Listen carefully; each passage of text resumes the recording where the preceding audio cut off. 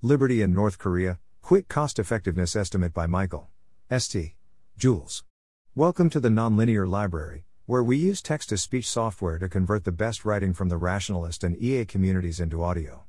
This is Liberty in North Korea, Quick Cost-Effectiveness Estimate, published by MichaelStJules on the AI Alignment Forum. In 2019, Liberty in North Korea, LINK, claims to have rescued 222 North Koreans, spending $3,660,223 across all programs, including refugee resettlement.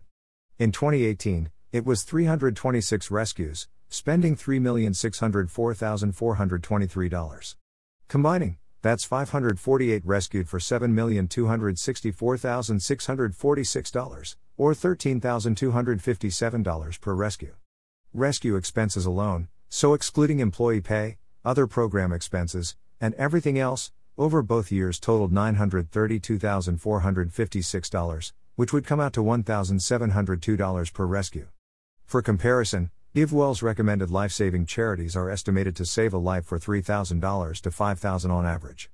Edit credits to Dennis Drescher for pointing this out. What they do, they rescue already escaped North Koreans from China using secret routes, since if they are caught, Chinese authorities would send them back, or the women could be sold into sex trafficking or as brides.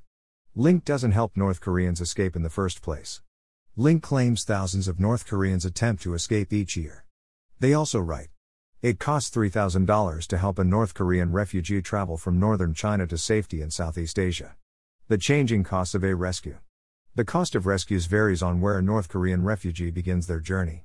The closer they are to the North Korean border when our partners find them, the greater the cost because of heightened security and increased travel time. A generous foundation funds these high-risk extractions from the border region.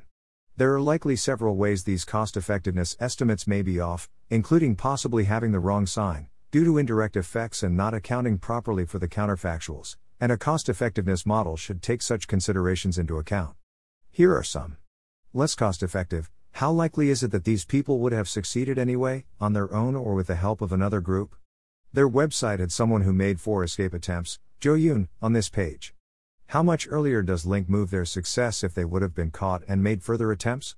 Unclear. Lean more cost-effective. What are the risks or benefits to the families of rescues, and how likely are they? If someone is caught, their family may be punished, for example with labor camps or execution, and by rescuing them, we may prevent this. On the other hand, we may incentivize further escapes, which risk punishment for them and their families. To what extent are the families also aware of and accept these risks? Credits to Bruce Tsai and Dennis Drescher.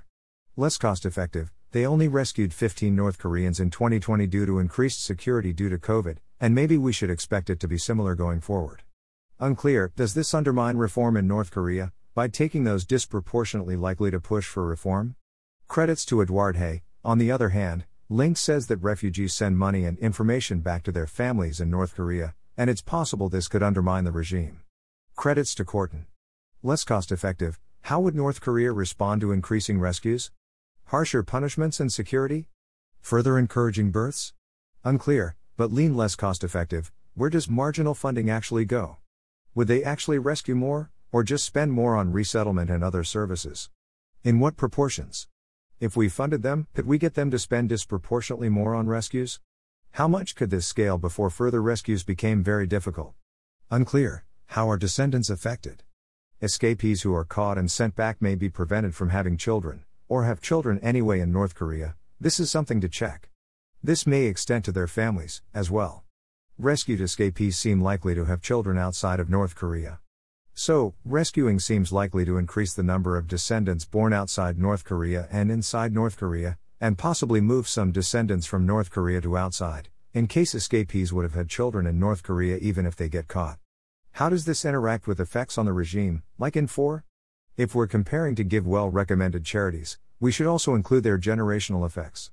How exactly we include these effects will depend on your views on population ethics.